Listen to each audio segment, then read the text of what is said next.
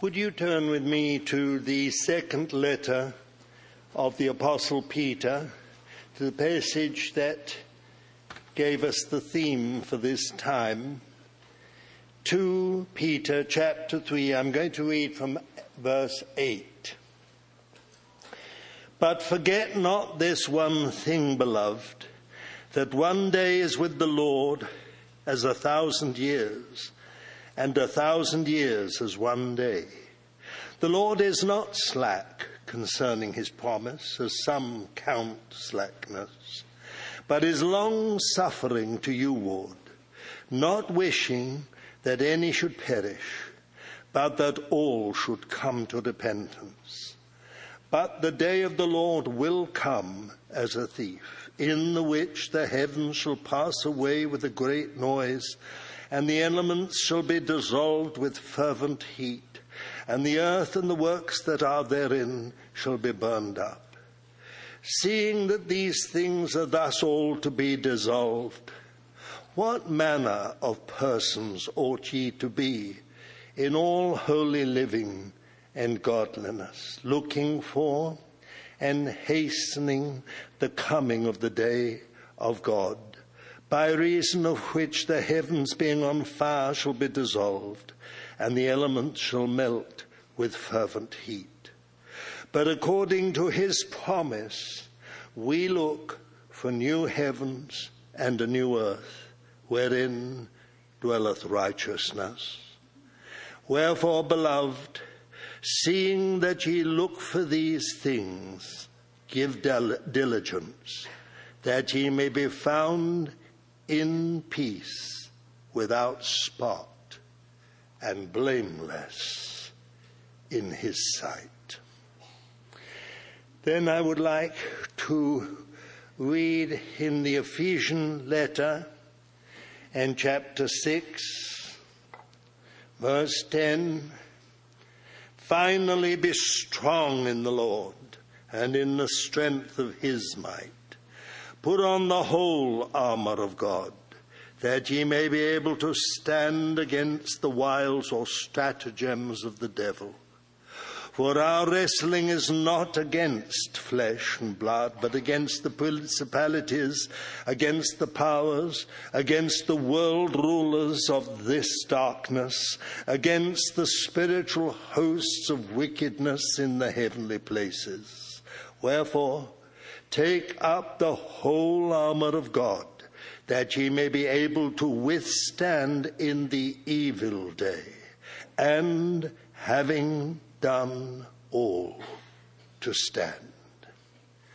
And finally, in the Gospel of Mark and chapter 13, Mark's Gospel, chapter 13, from verse 32.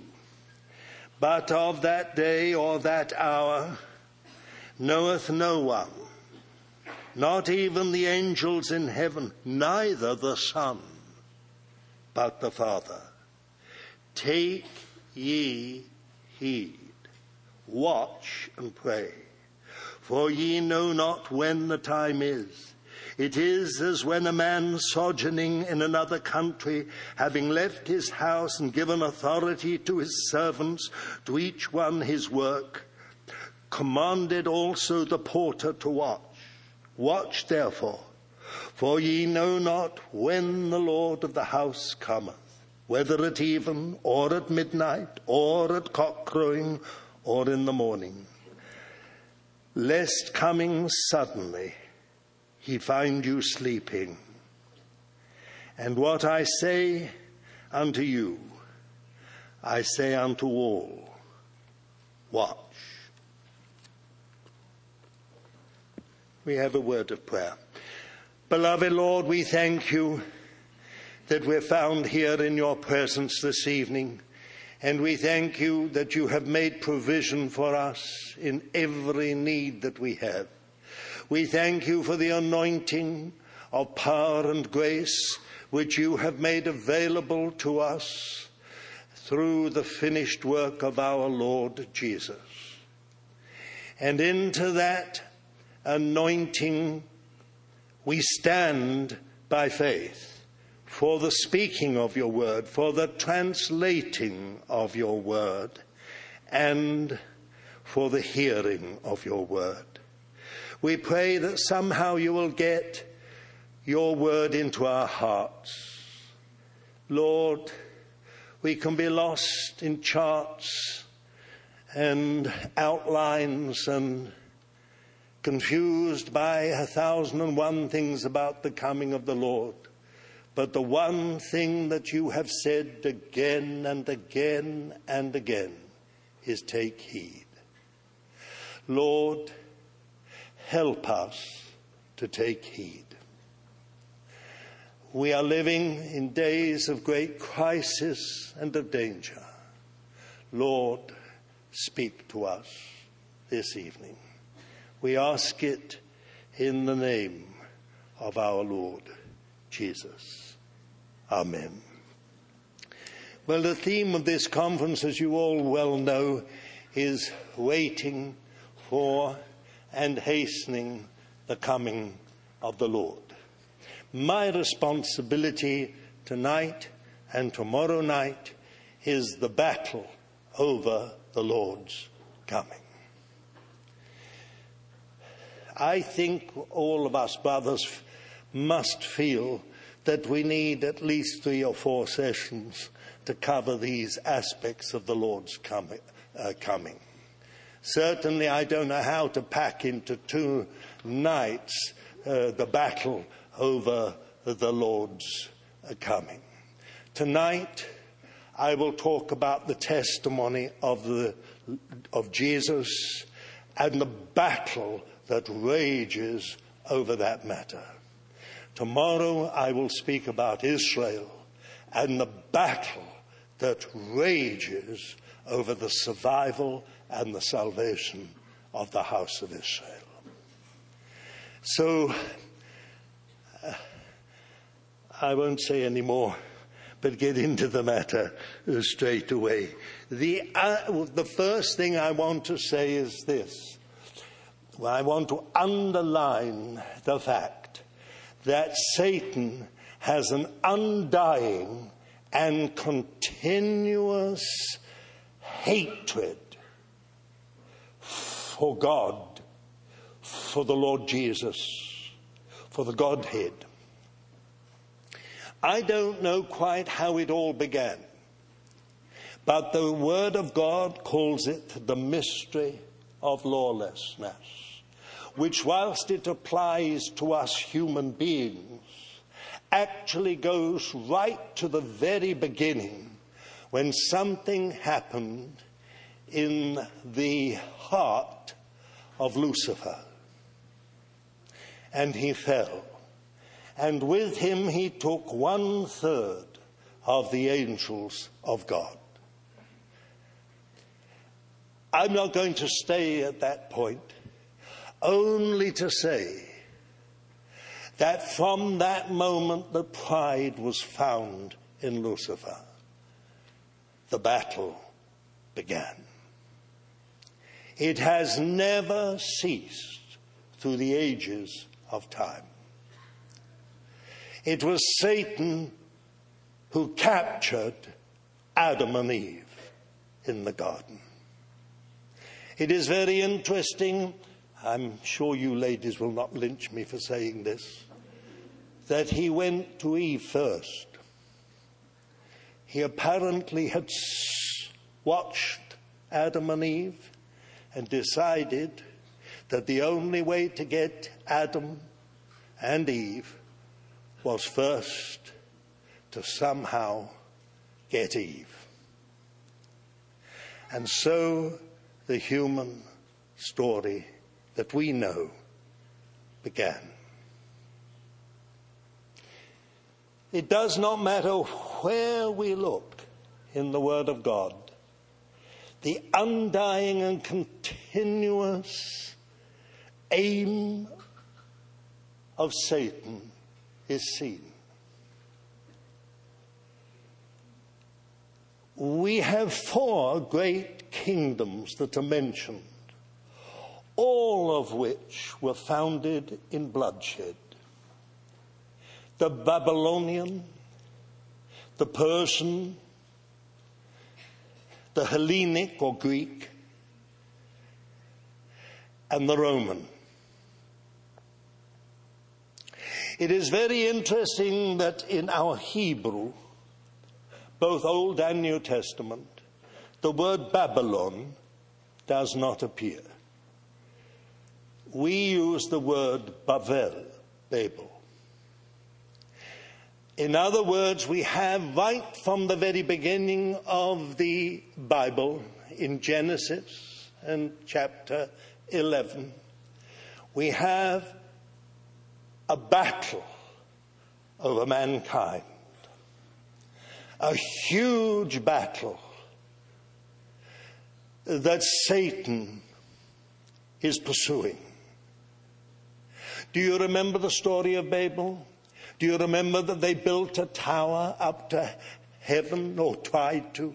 We don't really know what it is. We tend to think of them all in prehistoric days as somehow hairy kind of individuals that looked rather like apes and went round with cudgels. But in fact, they were incredibly more intelligent than 21st century man. For one thing, they lived a good deal longer. Not that that's anything to go by, but they did live a good deal longer. I've often wondered what they were doing in Babel when they built a tower that they said should reach to heaven. Was it the first skyscraper? Oh, no, you say. That was in America.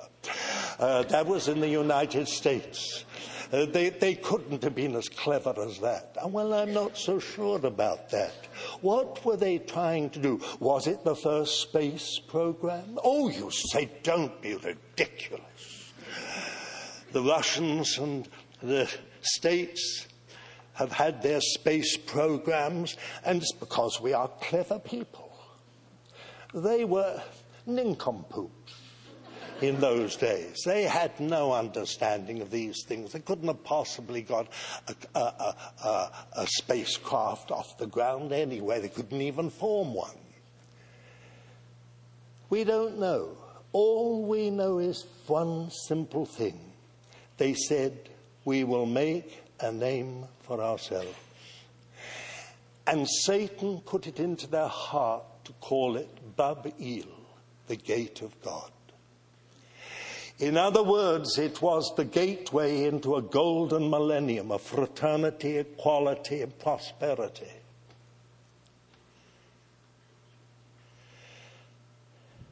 So important was what they were doing that God said, if I don't stop them, nothing will be withheld from them. In other words, if the Lord had not brought this confusion of languages which we have today with the translation,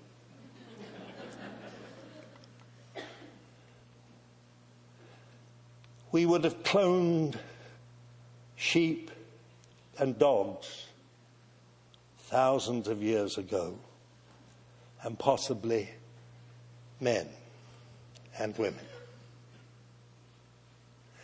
We would have got a spacecraft to the moon, to Mars, and beyond. But God put a divine break on Babel. It's interesting that when Nebuchadnezzar had his great dream in Daniel chapter 2, he saw the history as a human being, a statue. Interestingly, it was the statue of a man, but it was a statue, a monolith, a colossus. He couldn't walk, he couldn't think, he couldn't do anything. It was a great idol. And it is very interesting that when Daniel saw the same four great empires, he saw them not as a human being, not as a monolith or a colossus, but as four wild beasts. Now, a wild beast can be gentle and loving and sweet and kind, but at any single moment a wild beast can turn on you and kill you. And it is very interesting that when God spoke to Nebuchadnezzar, it was as a human being without a heart. But when he spoke to Daniel, he revealed the real nature of those four great empires. Now, I'm not going to stay with the matter, but all I want to say is this was part of this undying and continuous hatred of Satan for God, for the living God. It is interesting that when you come to the book of Revelation in chapter 13, you find that God revealed to John that there would arise a huge empire in the last days, in the very end of time. And that great empire would have features of Babylon, of Persia, of Hellenism, and of Romanism. And it is very, very interesting that we are living in the days, in my estimation, when this is happening. This huge battle that we're in, is any child of God, born of the Spirit, not aware of a battle? Even the youngest among us, saved only for days, must be aware that you're born into warfare. You're born into battle.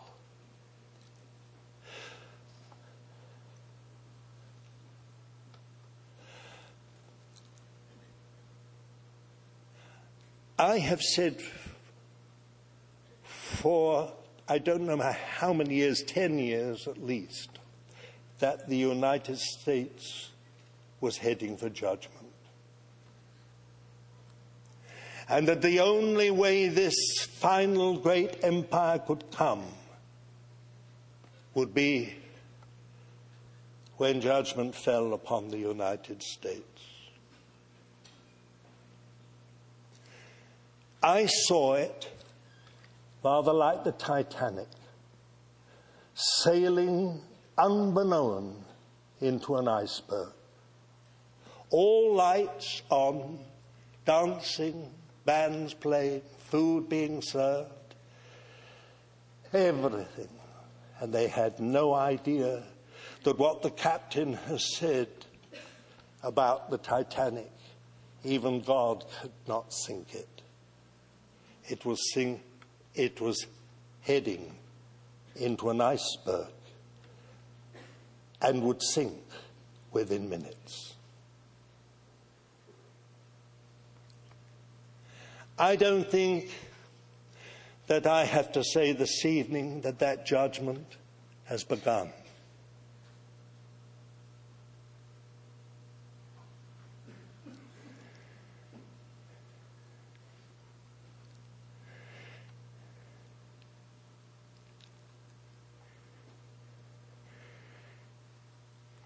It is interesting that in the book of Revelation in chapter 12, it speaks of the man-child being caught up to heaven and war on earth.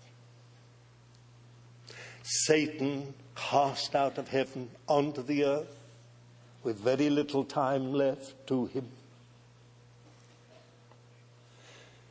And it says they overcame him by the blood of the Lamb, by the word of their testimony. And they loved not their lives, even unto the death.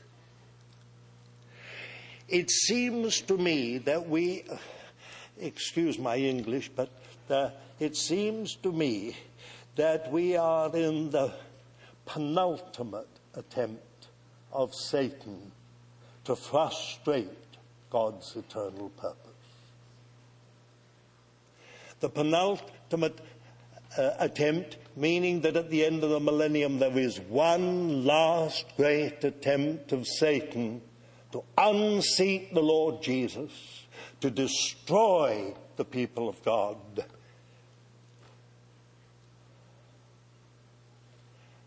And to frustrate God's eternal purpose. Someone may well ask me, is Satan so dumb that he cannot see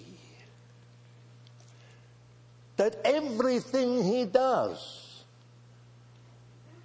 God overcomes? Can he not see that he is losing?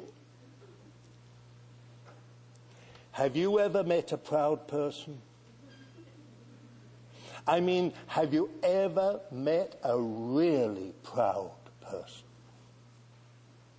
Just arrogance seeps out of every pore of their body.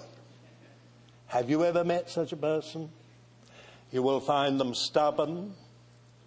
You will find them self-willed. And you will find them often deluded. They believe against all the evidence and against all the facts that they can win. Satan is the very amazing example of pride. If you read in Isaiah and chapter 14, we have an extraordinary picture of Satan. Many of you will know it. Here it is. I'll read just these few verses, verse 12 and 13. How art thou fallen from heaven, O day star, son of the morning? How art thou cut down to the ground, that didst lay low the nations? And thou saidst in thy heart, I will ascend into heaven. I will exalt my throne above the stars of God, and I will sit upon the mount of congregation in the outermost parts of the north. I will ascend above the heights of the clouds. I will make myself like the Most High.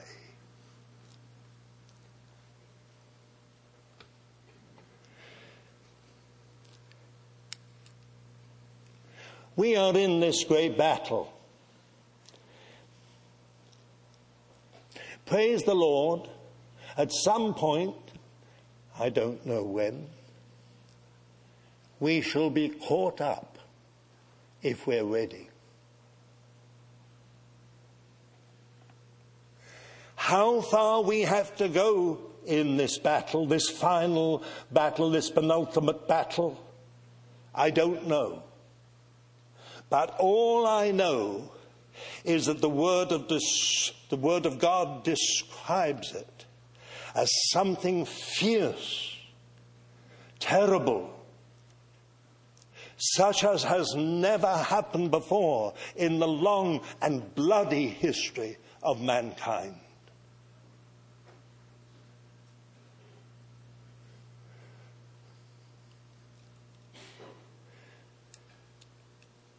Now, I would like to stop for a moment. Perhaps you're glad.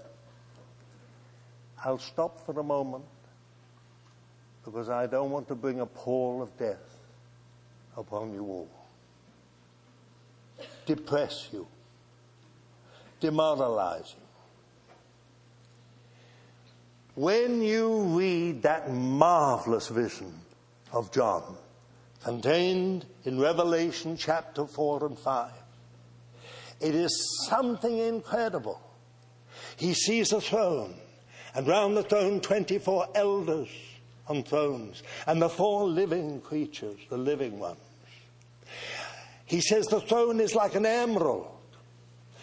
Brother Stephen has already described this, so I won't go further, except to say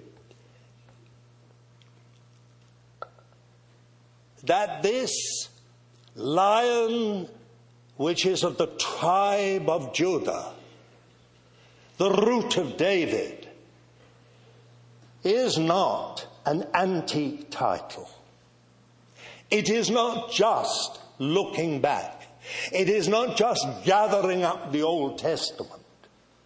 It has something to do with the future.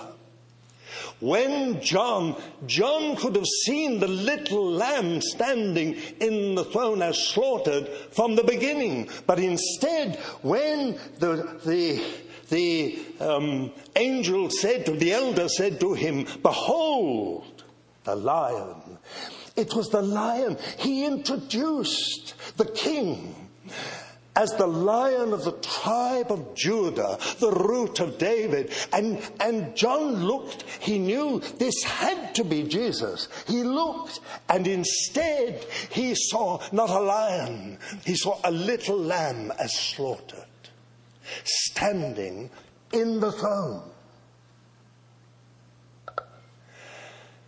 And then as he watched, he saw the whole great concourse bow and worship,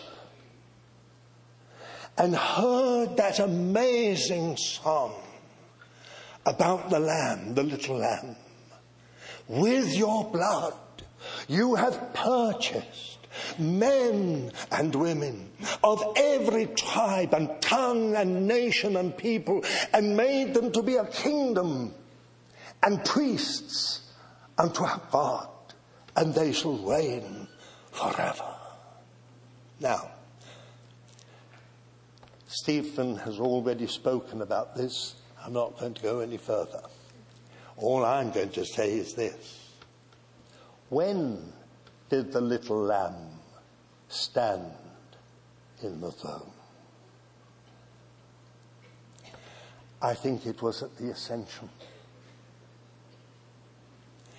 He went up beyond the clouds, as we heard this morning, to the throne.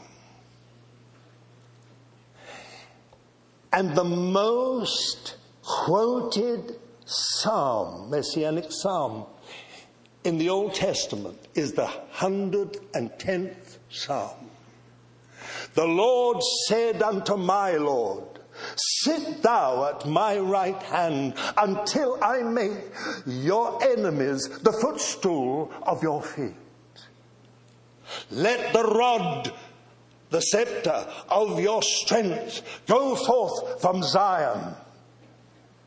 Rule thou in the midst." Listen, rule thou in the midst of your enemies.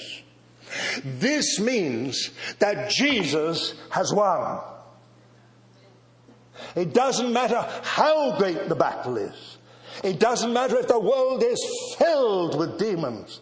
It doesn't matter if there is an Antichrist that is all-powerful and his government that seems all-powerful. The fact of the matter is Jesus is enthroned at the right hand of the Majesty on high. He is not fighting. He is not struggling, if I may be so irreverent as to say he is not neurotic. He hasn't got any neurosis. He's not saying to himself, can they, will they? He is seated. Why? Because the Father has said, I will make your enemies the footstool of your feet. That means that all the work that he has completed and finished, which has yet to be established, and all the victory and triumph that is within that finished work, yet to be fulfilled, he is still seated at the right hand of God. No wonder, dear child of God, that those that overcame by the blood of the Lamb. That is the finished work of the Lord Jesus.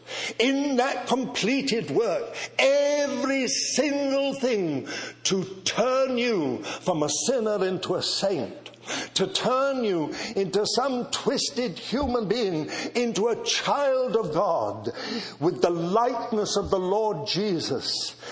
It's in the finished work. The Holy Spirit never comes on any other basis. You can weep yourself for hundreds of years if you could so live so long, and you would not obtain the Holy Spirit. Your zeal, your devotion, your good works, that will never obtain the Holy Spirit. The Holy Spirit is given to us on the basis of the finished work of the Lord Jesus. In that full salvation, in that completed work, is everything you and I need to overcome the world, sin, and the devil. Oh, for eyes to see it. Oh, that the Spirit of God would open the eyes of our hearts to see what has happened. Jesus has won. The evidence that it is a finished work is that he is seated at the right hand of God. And the Father has said, leave it to me. May I put it so colloquially? Leave it to me. I'll see that all the fruits of your finished work are fulfilled.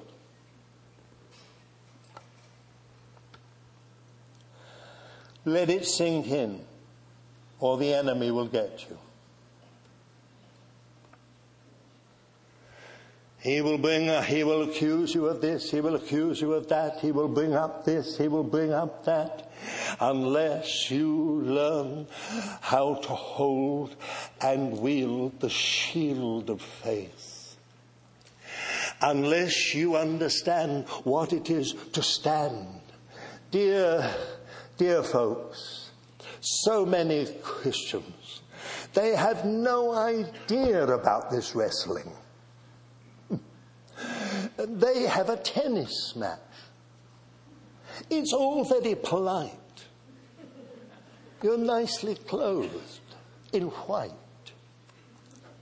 shorts, and a racket, and you send the ball over the other, and it comes back and someone calls out, and you know the rest of it.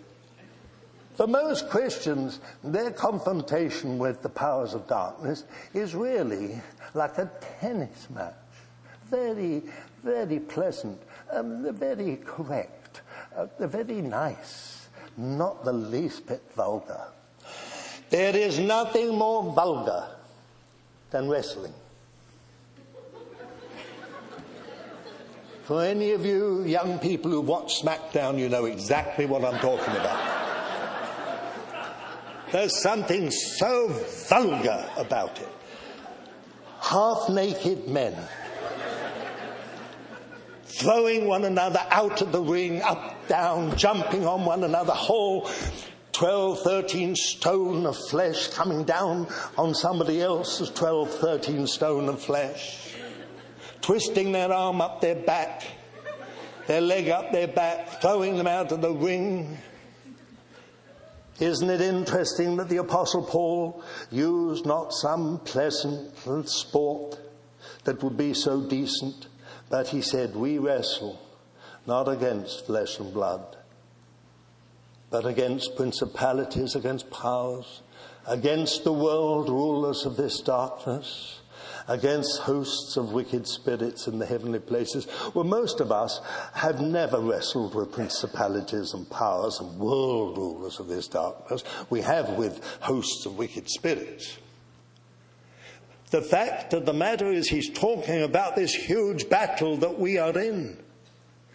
And that leads me to the heart of the matter.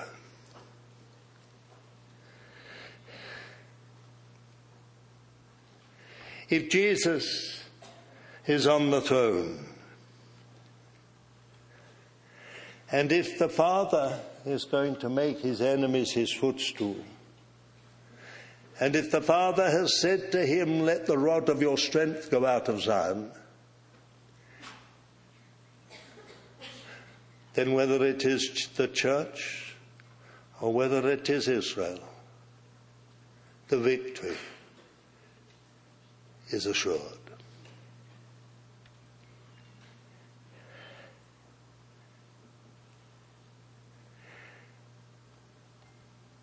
It leads me to say something more. That when they overcame him by the blood of the Lamb, which means the finished work of Jesus, the death of Jesus, the complete, full work that he has done. He says, by the word of your testimony. It is interesting that when you say with your lips, I am saved by the grace of God, a clarity comes into you.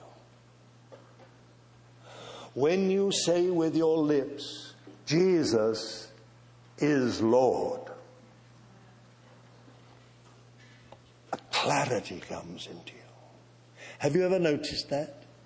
When we're all using things like maybe, perhaps, will you do this, will you do that? There can be a great battle, but the moment you have the word of your testimony, the confession of your mouth, being the expression of your heart, something happens. Do you notice a third thing? It's very interesting how it's put. They overcame him by the blood of the Lamb and by the word of their testimony. The third thing is put differently, and they loved not their lives, even unto death.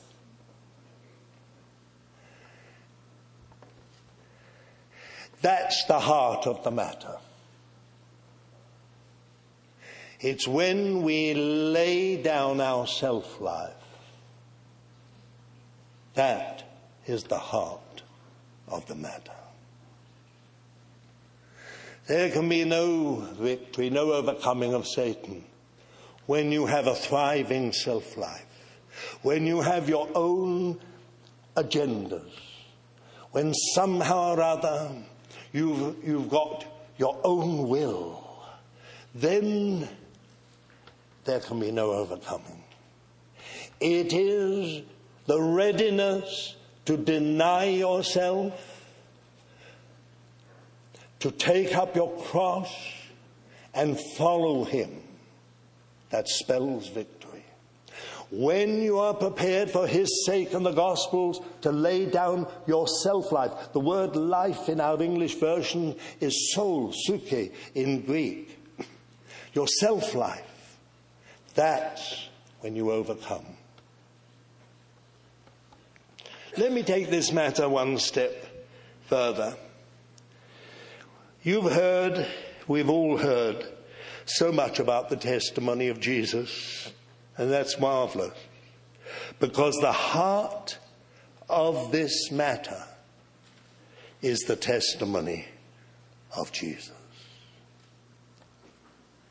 Dana said to us, and I find it very interesting, that the Gospel of John is full of that Greek word translated witness, testify, testimony, and so on.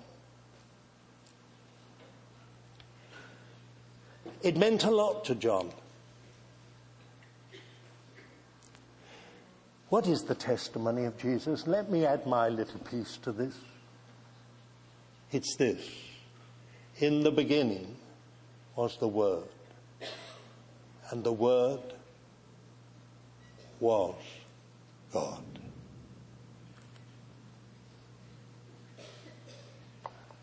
We've got our storm coming.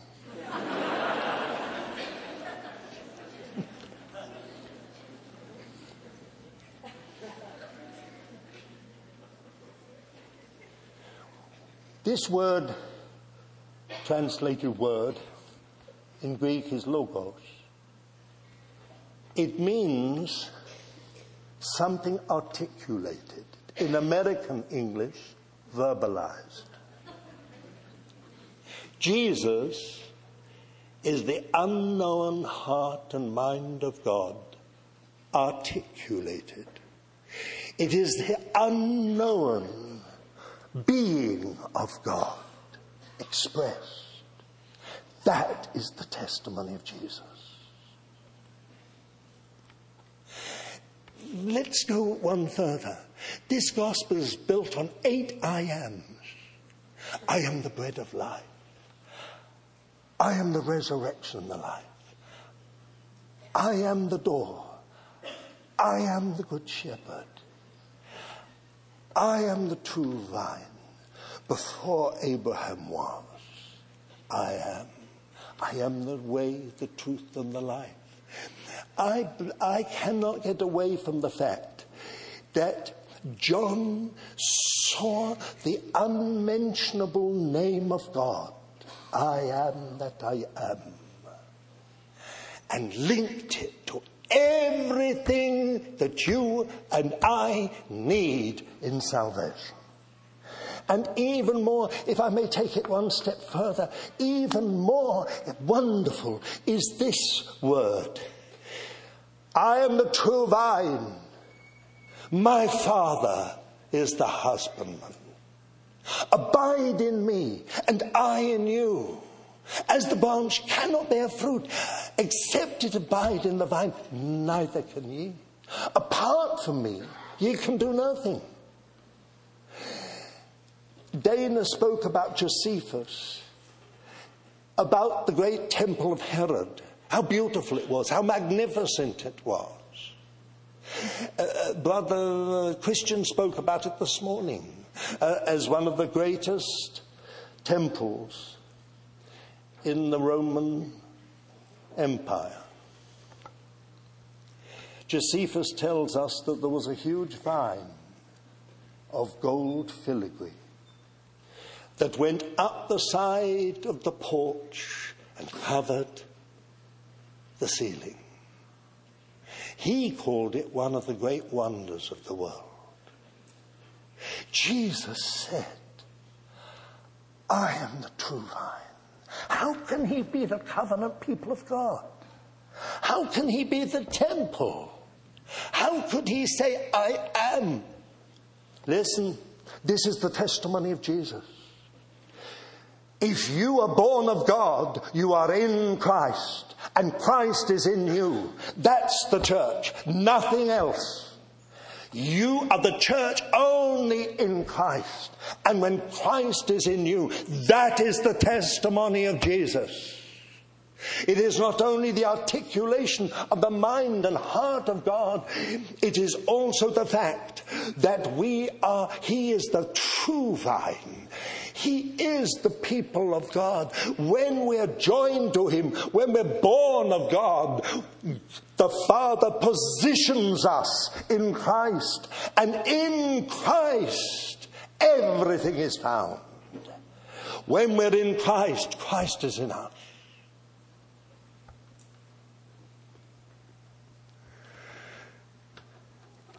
The enemy hates the testimony of Jesus. He wants to keep people in darkness, in blindness, in disobedience, fettered in chains, in bondage. The amazing thing is that the testimony of Jesus, wherever he came, he brought freedom, salvation, healing, deliverance. We've heard it from Brother Stephen. It is the testimony of Jesus.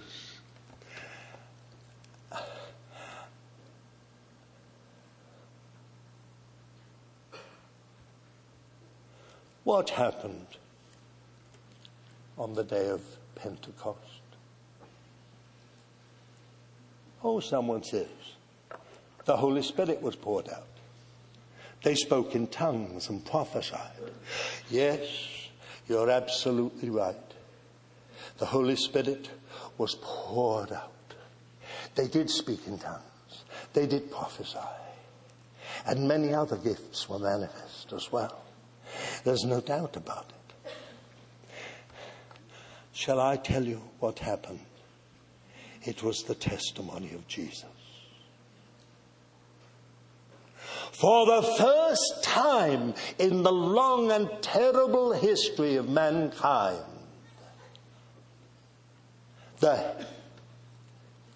someone at the right hand of God was joined to a body on earth. 120 unknown for the most part people were joined by the Holy Spirit to a head in heaven. Within hours, they became 3,120. Within weeks, they grew to 5,000. Within a few more weeks and months, they grew to 8,000. It was the most extraordinary thing the world has ever seen. It came on the Jewish feast of Shavuot. When we remember the word of God, which was given through Moses. The Holy Spirit came to write that word on our hearts. He came not to visit us, not to use us. He came to dwell in us. It's the testimony of Jesus. This is what Satan hates. Why do you think he has gone into all these... Why do you think he's followed this strategy of Babel, of Persia, of Hellenism with its humanism, and Romanism with its glorious communications and that rule of law, so-called? What do you really think? Why do you think Satan went in for it? In the old covenant, it was my people. He tried to liquidate them. He tried to blind them. He tried to fetter them. He tried to divorce them from God. Again and again, the whole story is the battle over Israel.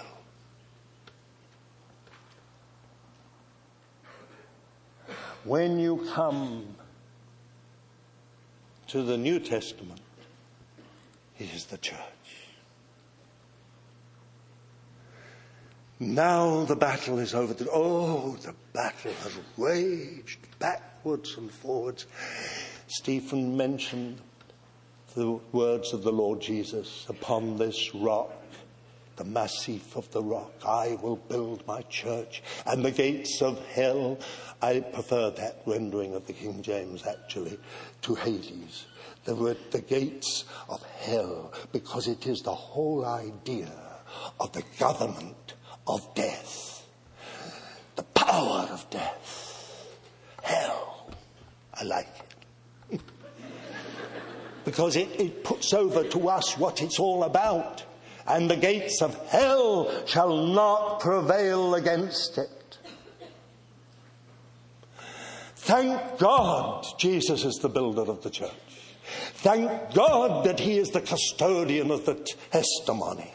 Thank God that the Holy Spirit has come to watch over this whole matter through the thousands of years of church history. We have seen it again and again in Bogomils, in Priscillianists, in Donatists, in Montanists, in the Albigenses, in the Priscillianists, in the Waldenses, in the Quakers, in the Puritans, in the Covenanters. Again and again, when everything has died, when it has become institutionalized, denominationalized, systematized, and died, it's become religion.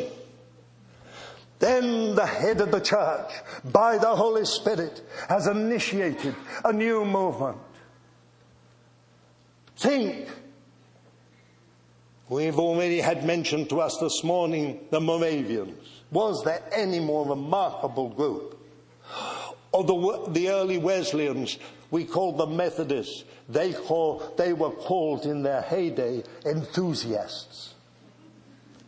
Slightly different. The Brethren, the Pentecostals, the Charismatic. It's right up to date. It's Jesus. I will build my church, and the gates of hell shall not prevail against it. Now, I have to watch myself on time. I get carried away in this kind of subject.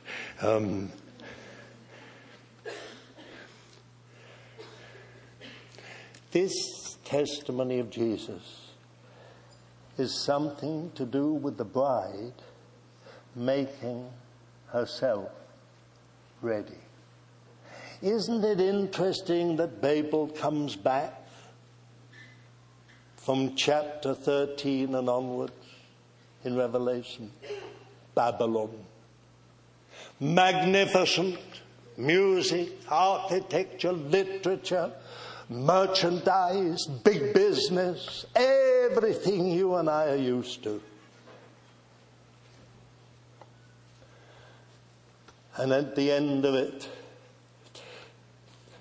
the angels, may I put it somewhat irreverently again, hanging over the banisters of heaven, shouting at the top of their voice, Hallelujah!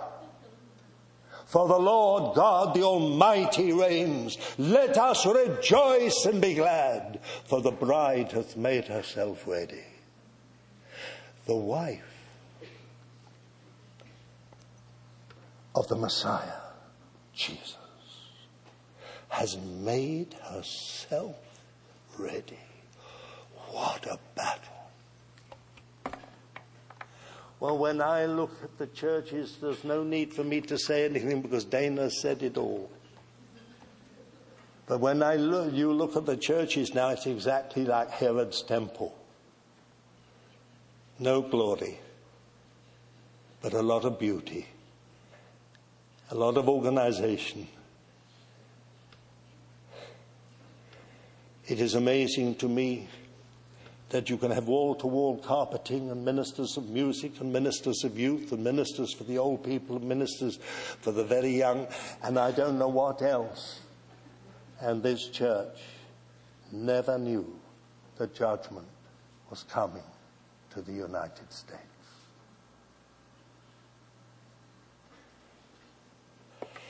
It is Laodicea.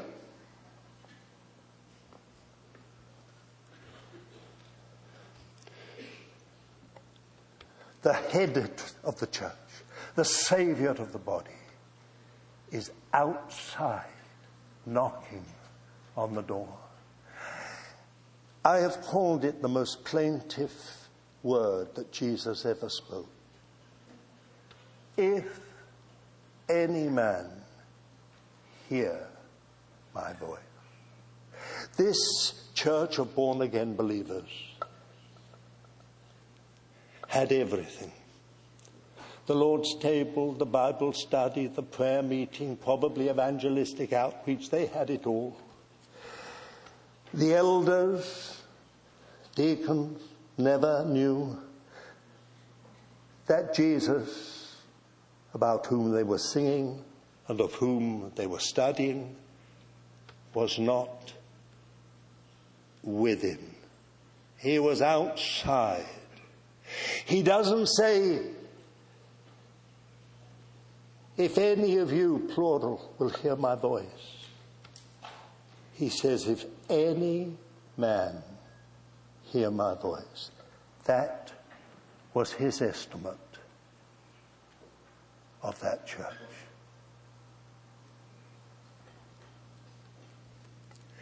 They did not hear the voice of the Master. And he reckoned that it would only be perhaps one here and one there. If any man hear my voice and open the door, I will come in and will sup with him and he with me. This great battle we're in has this testimony of Jesus at the heart of it. Satan knows that the moment the bride makes herself ready, the end will come.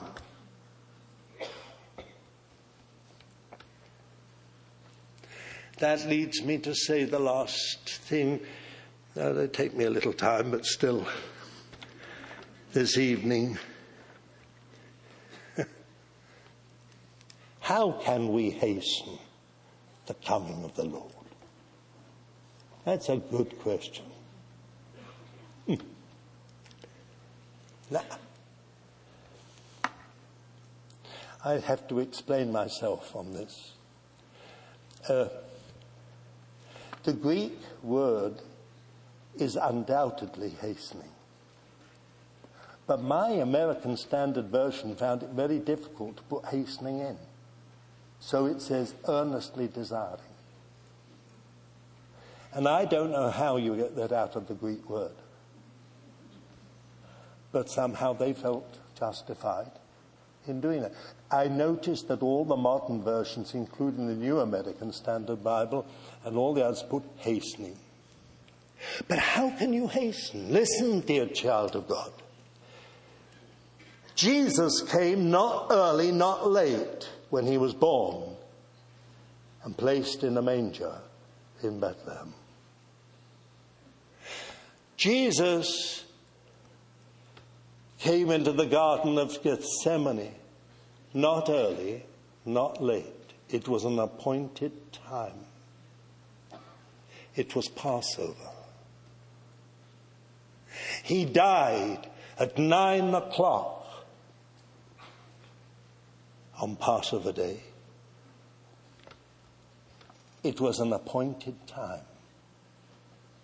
He rose from the dead on the third day in Passover week, the first fruits being waved. Shavuot, 49 days later, the Holy Spirit came on the appointed time. Now we have this by Peter, hastening.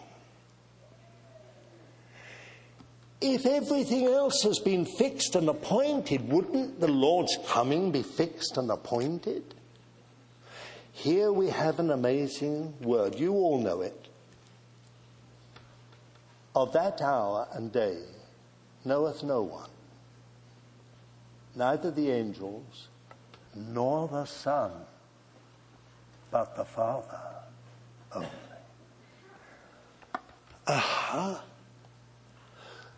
Why did the Lord Jesus say that? Why is it only the Father who can say, let the whole thing roll?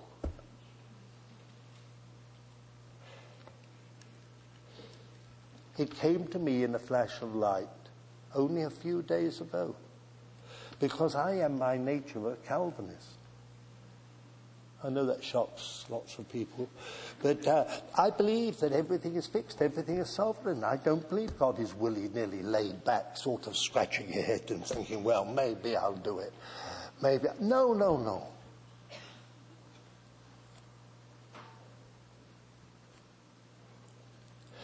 But in a flash it came to me.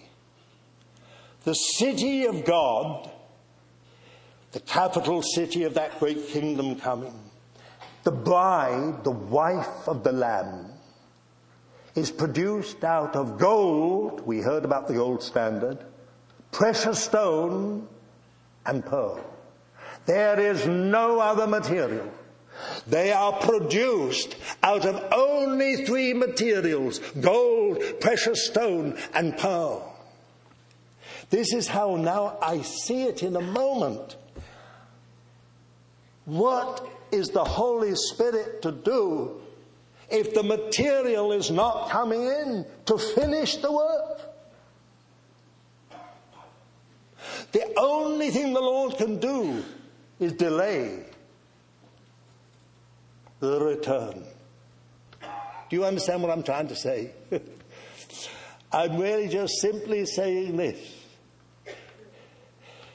Thank God for all the gold and the precious stone and the pearl that has gone up from every move of the Holy Spirit in the history of the church.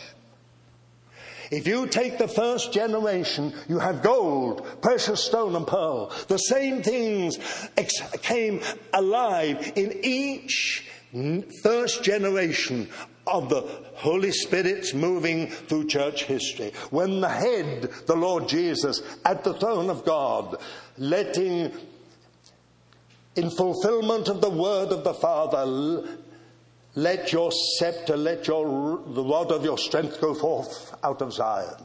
Roll thou in the midst of it. Every time he's taken the initiative and there's been a great move of the Spirit of God. There's been gold, precious stone and pearl. None of it is lost. Every bit of it is stored in heaven. It's part of the city, the New Jerusalem. It's part of the bride. Now, dear friends, think for a moment. Think. If that is true, then to complete the city, there has to be gold, precious stone, and pearl from our generation. If the bride is to make herself ready, there has to be this gold and this precious stone and this pearl. The gold speaks of the nature of the Lord Jesus. The precious stone speaks of the beauties and excellences of the Lord Jesus. The pearl is given to very few people. It is inexplicable suffering that produces a pearl.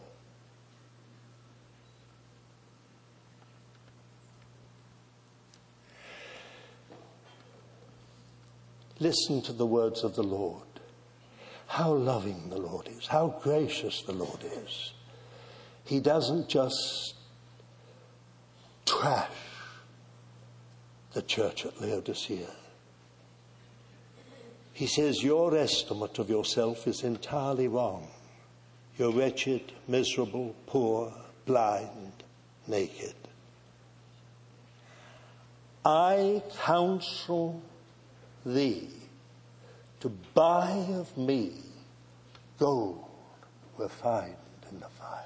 How can we buy gold? It's the nature of Jesus. He's given to us as God's unspeakable gift.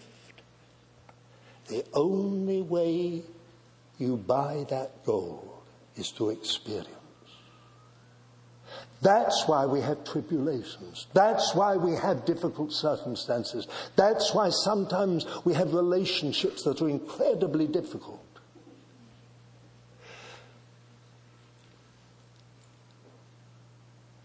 The Lord is working something. He says, and white garments, that you may be clothed and that your nakedness may not appear. So through experience, we have to learn how to hide in the finished work of the Lord Jesus. And eye salve to anoint your eyes that you may see.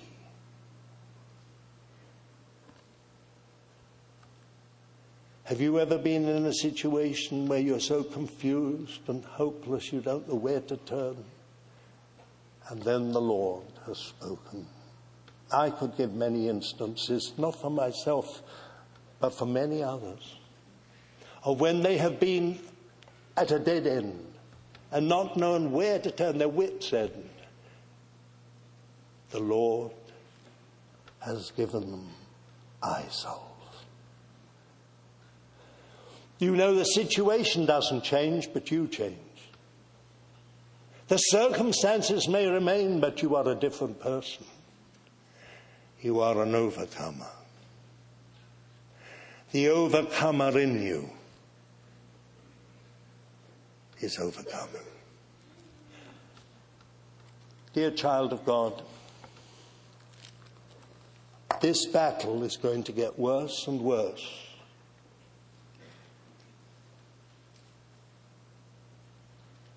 I don't have any doubt about it myself. Now, I may be wrong, and if I am, I'm very happy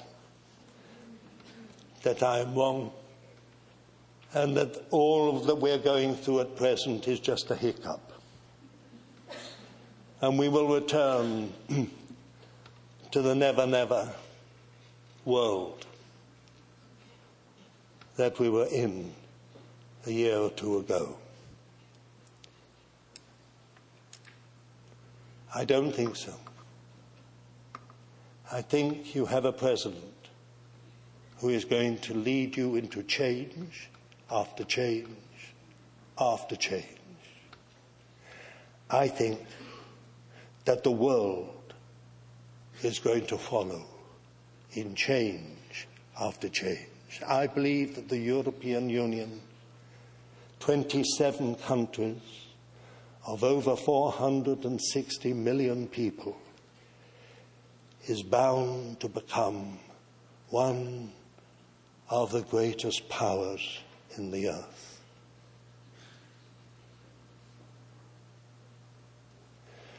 I won't say more about that.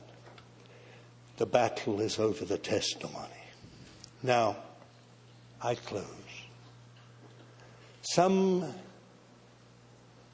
weeks ago, some months ago, I was asked to speak in what is often called the Evangelical Cathedral in the Midlands and north of England.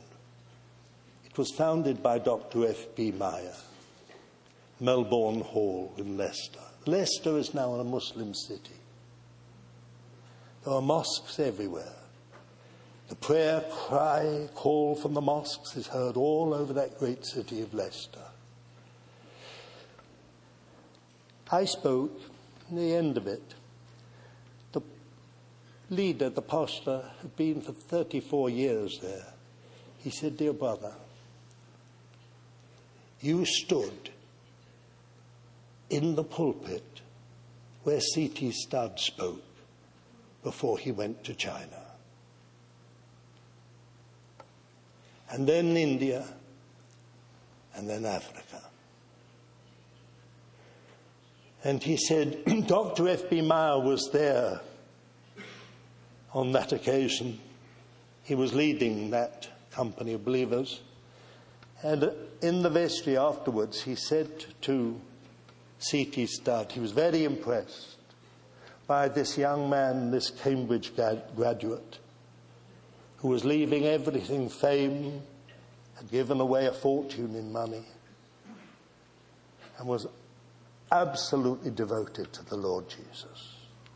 And he said to him, "Tell me, what is the secret of your life and your ministry?" And C.T. Studd thought for a moment, and then he said, "I have surrendered my will to God." That was the key to a life which turned the Congo upside down. When he was dying, Norman Grubb said to me, it was his father-in-law, he said, as he was dying, he said, "I have many weaknesses, many failings. I've upset believers everywhere and my co-workers." But he said, "There is one thing that I can say. Of all that the Lord has told me to do, I have done willingly." That to me is an overcomer.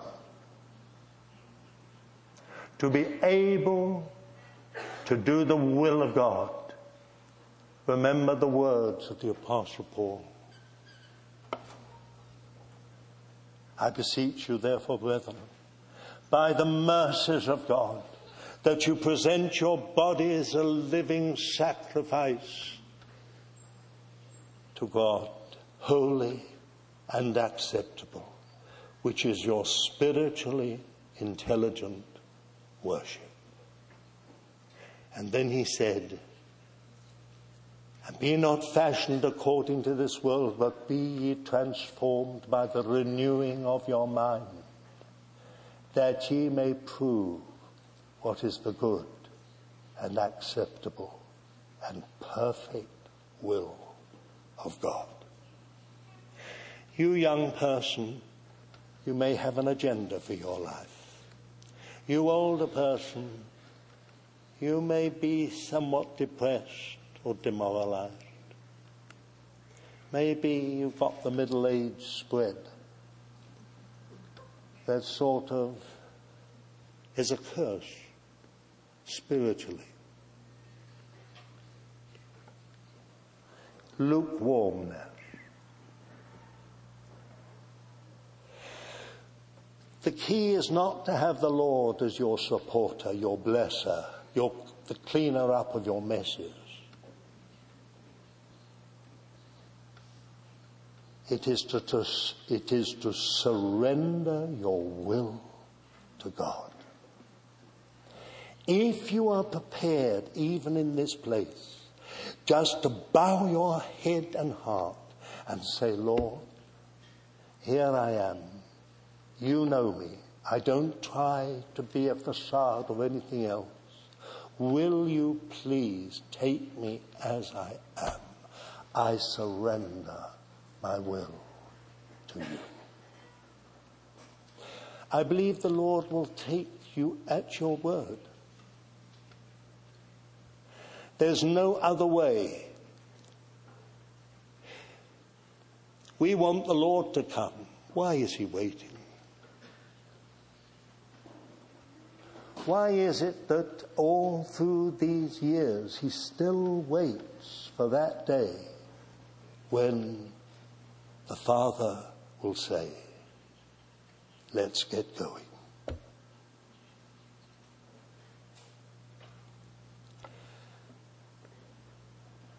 Is gold being produced in your life? Is precious stone, is pearl?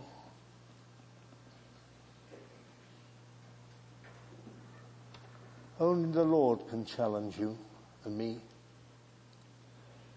But we're in a time of great crisis and of danger. It's wonderful that the coming of the Lord is nearer than when we first believed. But we need him. We don't know what lies ahead of us. Some people want to be taken just to escape. They want to just to escape the things that will come upon the face of the earth. That doesn't seem to me to be a valid reason. You and I need to make the Lord not only Savior, but Lord. Then we will be safe. We will be ready for the coming of the Lord. Thank you.